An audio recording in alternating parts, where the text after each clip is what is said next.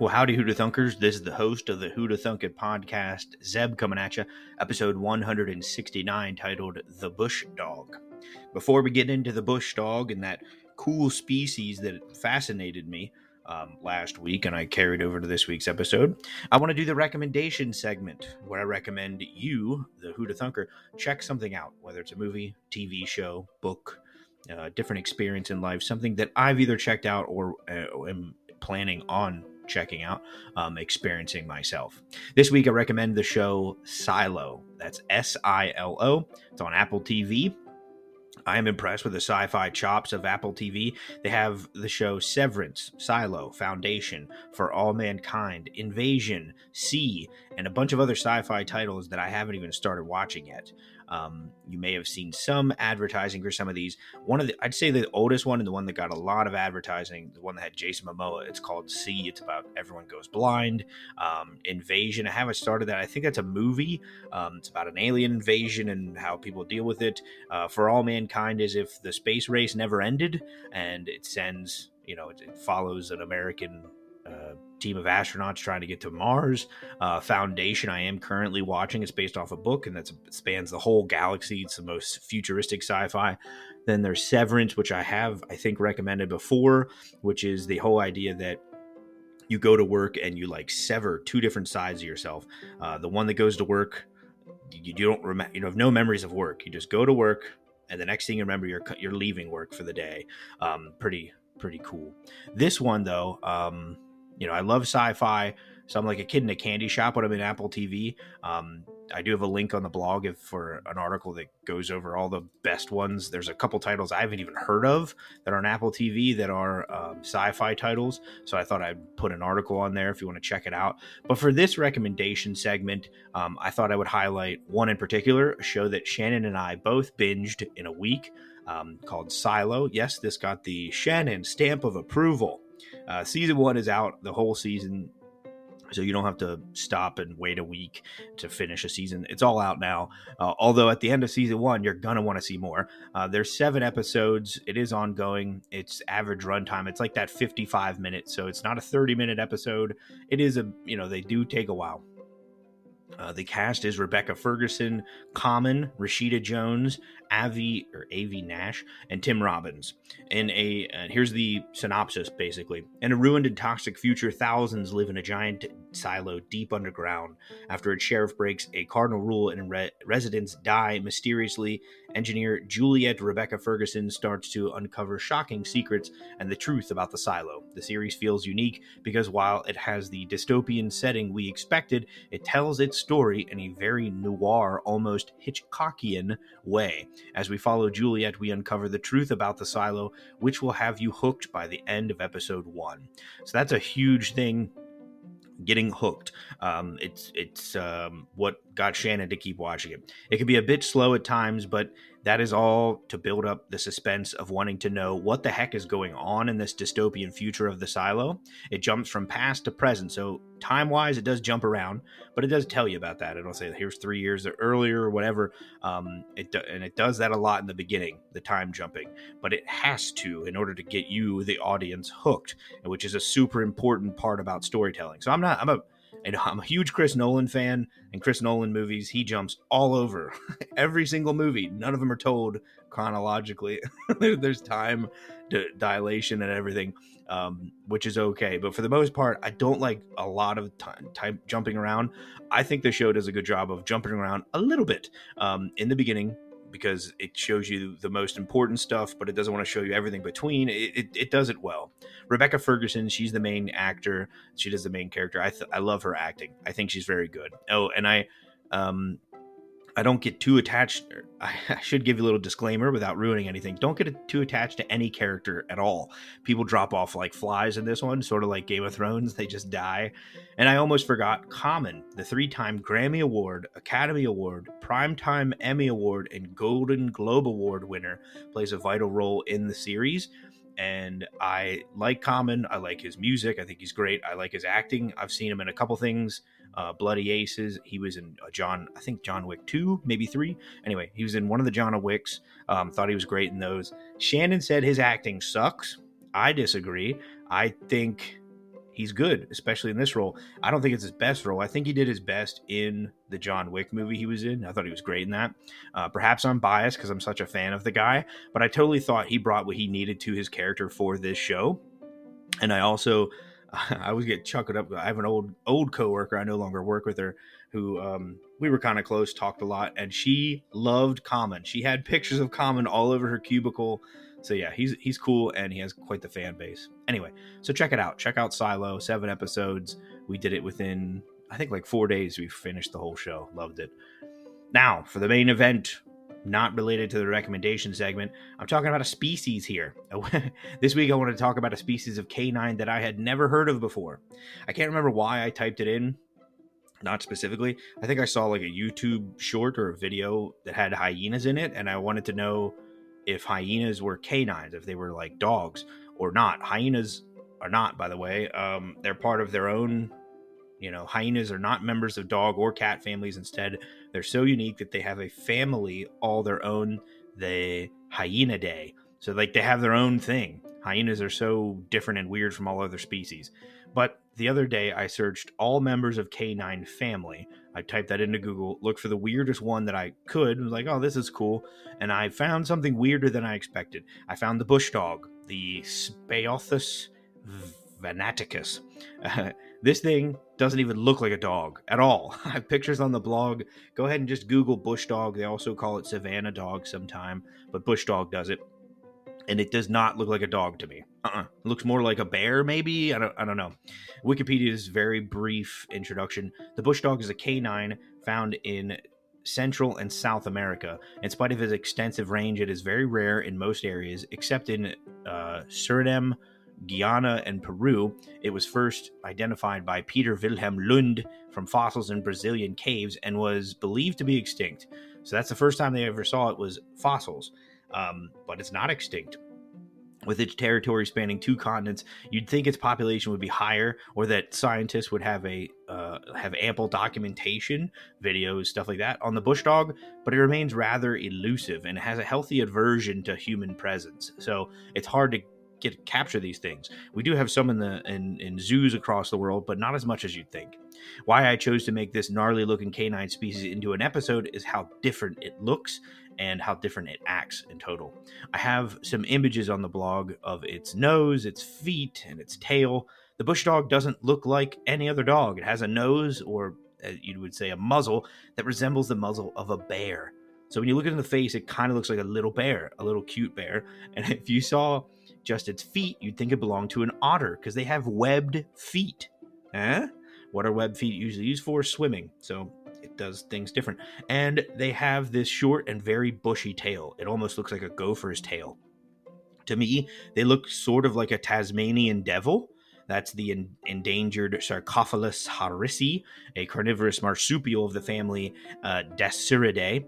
They weigh about 20-30 pounds, a little bit smaller than the bush dog, but they don't look exactly like a Tasmanian devil. Tasmanian devils are smaller. They look a little bit more like, kind of like rodent-looking things. Maybe more like the ferocious wolverine. No, not Hugh Jackman. The animal, wolverine, found primarily in remote reaches of northern boreal forests and subarctic and alpine tundra of the northern hemisphere. The wolverine, scientific name gulo gulo, meaning glutton, weighs about 20 to 55 pounds. It's bigger than the Tasmanian devil, but the bush dog doesn't look exactly like a wolverine either. It's like something in between. One of the main things is the wolverine and the Tasmanian devil are from completely different families on the animal kingdom chart thing. And I do have facts about those two, but we're not mainly talking about those. We're trying to talk about the bush dog. I'm just trying to say, I don't know, when you look at it, I'm not a biologist. I don't study animals or anything. I didn't go to school for it, but I love watching documentaries. I've watched tons of documentaries. I'm very interested in animals, even though I don't have any, formal education in it. I can look at something and be like, that looks more like this species, or it looks like more part of this family. And when I saw an image of the bush dog, my whole brain said, there's no way that's a dog.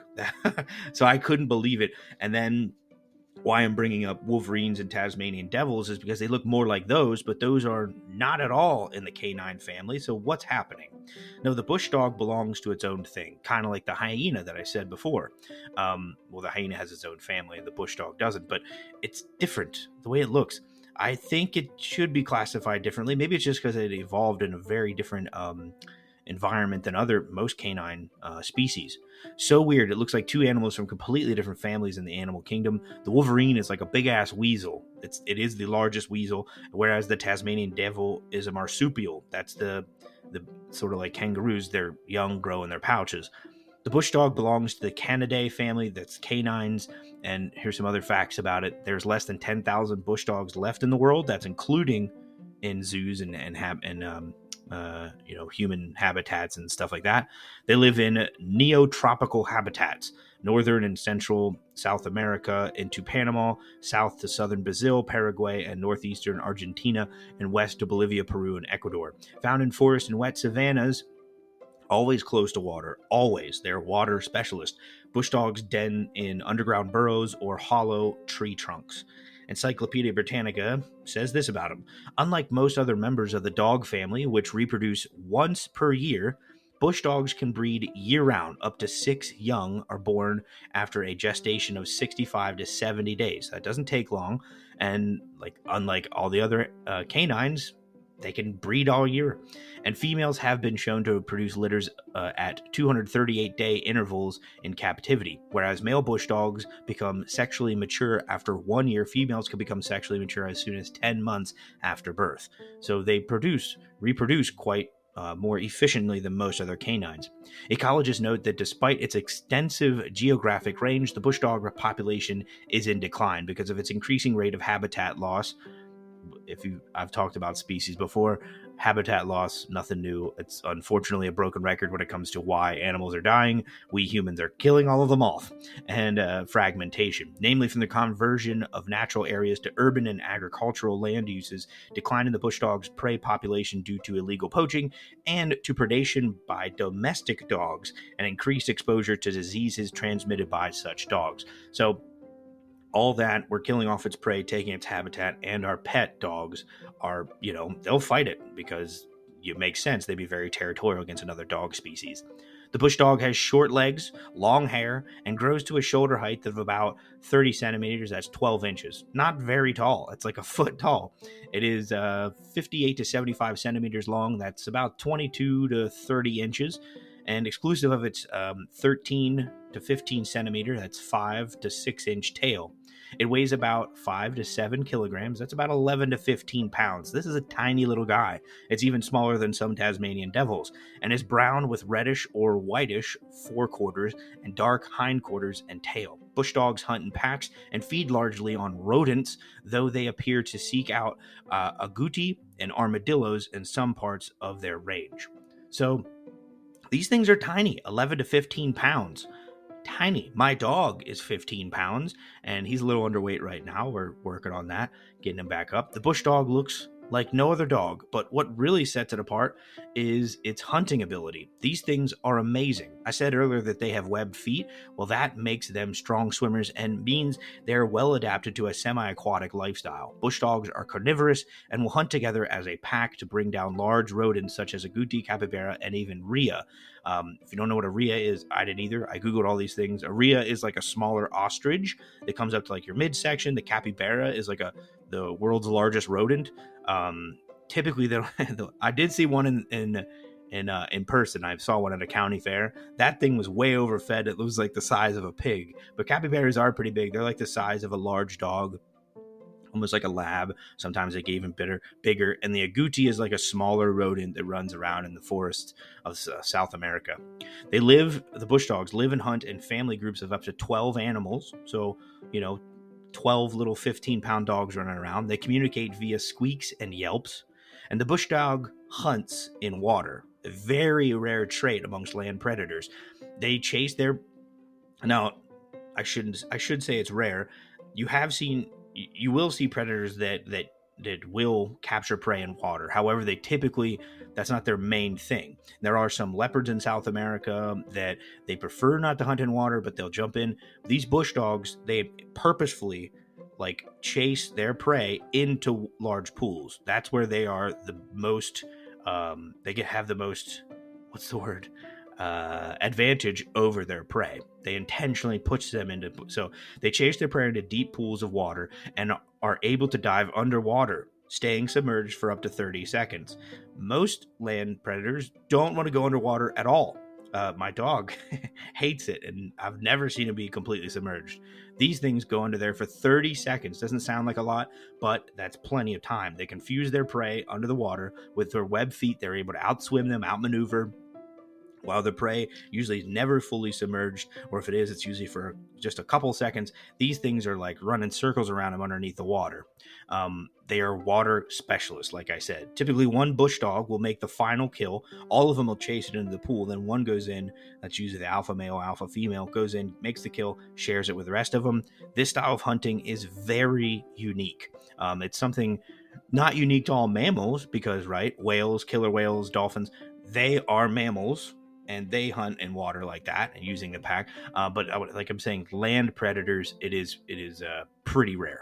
Have some images on the blog, give you an idea how big a rhea is and how big a capybara is. Also have some on the blog here that show you the Canidae family, how it shows up in the hierarchy of classifications. You have domain, that's the all organisms whose cells have nucleus. And hold on, let me make this bigger so I can actually see it. I'm so sorry. Okay, I'm always fascinated by the animal kingdoms and the hierarchy of biological classification. You have the domain, that's basically it's multicellular. You have the kingdom, animal kingdom, that's all animals. You have the phylum, all animals that have a backbone. Definitely dogs have backbones, but like things like shrimp, they don't have backbones. So that's a different phylum. Then you have the class, that's mammals. That's this. Now we're getting to more things that you're more common with. The phylums is those multicellular organisms, they're a little bit more rare. Then we have, like I said, the class is mammals. Anything that produces milk to feed their young. That's anything from mice to lions. Definitely includes the dog and the bush dog we're talking about. The order is Carnivora. All animals that feed on flesh only. So there you go. That's the carnivores. And then you have the family Canidae. So that's the family that the bush dog lives in. And that's all dogs and dog-like animals. So there you go. Now, after that, the bush dog gets quite specific. That's the genus Canis and the species Canis lupus. That would be like the domestic dog, whereas our bush dog would be a different species altogether. I do have some images from some bush dogs in captivity. These things it's so weird. They look almost like a Pokemon. They look both adorable. Like you want to hug them, but their eyes are almost completely black. When they yawn, their eyes roll back and they turn into like completely white. They're terrifying and adorable at the same time. And because of their size, you feel like you could pick them up. Nah, these are wild species. They will rip your hand off. They're so cool. I think they're neat. Look up a picture of the bush dog. Some other cool facts that I learned from the Woburn Safari Park website. Sorry, that safari park is in the UK. So if you're listening to this, like most of my listeners in America, a little bit far to go see a bush dog, but I'm sure you can Google the closest one in captivity to you. Fun facts, only the alpha pair, that's the alpha male and alpha female, will mate. How's that work? That's pretty rare. Most canines, most wolves, that a lot of people will mate. A lot of different members of the pack will mate. But the alpha female actually weaponizes her hormones to prevent the other females from becoming pregnant. I thought that was really cool. And they smell like vinegar. Local people call them cachorro vinagre, which means vinegar dog. So if you're in the jungles of South America, you get it's a very strong, pungent smell of vinegar. Look around for these adorable little ferocious things. They might bite your ankle. The bush dog. But like I said, they're elusive, and they'll know you're coming before you do. They are coming. The classification of the bush dog here: Animalia, Chloridata phylum, class Mammalia, they're mammals, order Carnivora, they're carnivores, family Canidae, like we said. The genus for these is Speothos, and the species is Venaticus. So a little bit different than the modern dog. Hope you like this episode, Who to Thunkers. A little bit different. I don't usually pick a species. There wasn't much to go on, so I had to talk about some other species, make the recommendation segment a little bit longer. But yeah, I found these things very interesting. I also found that a lot of topics that I find interesting would make a good episode. Dozens of other podcasts that I like already do it. Like, what's that one? Oh, I can't think of it. Dan Cummins episode, oh my gosh, Time Suck. I love Time Suck. I've literally done a topic, and then 2 weeks later, Time Suck does the same topic, but it's like 3 hours long and a team of researchers. So that's why I do try to pick weird topics that podcasts like that wouldn't do, because you can't do 3 hours on a species, the bush dog. But I can with my 10, 20, 25-minute long podcast. Sure, makes sense. So I try to switch it up, and I hope you enjoyed. Thanks for listening, Who to Thunkers. Until next time.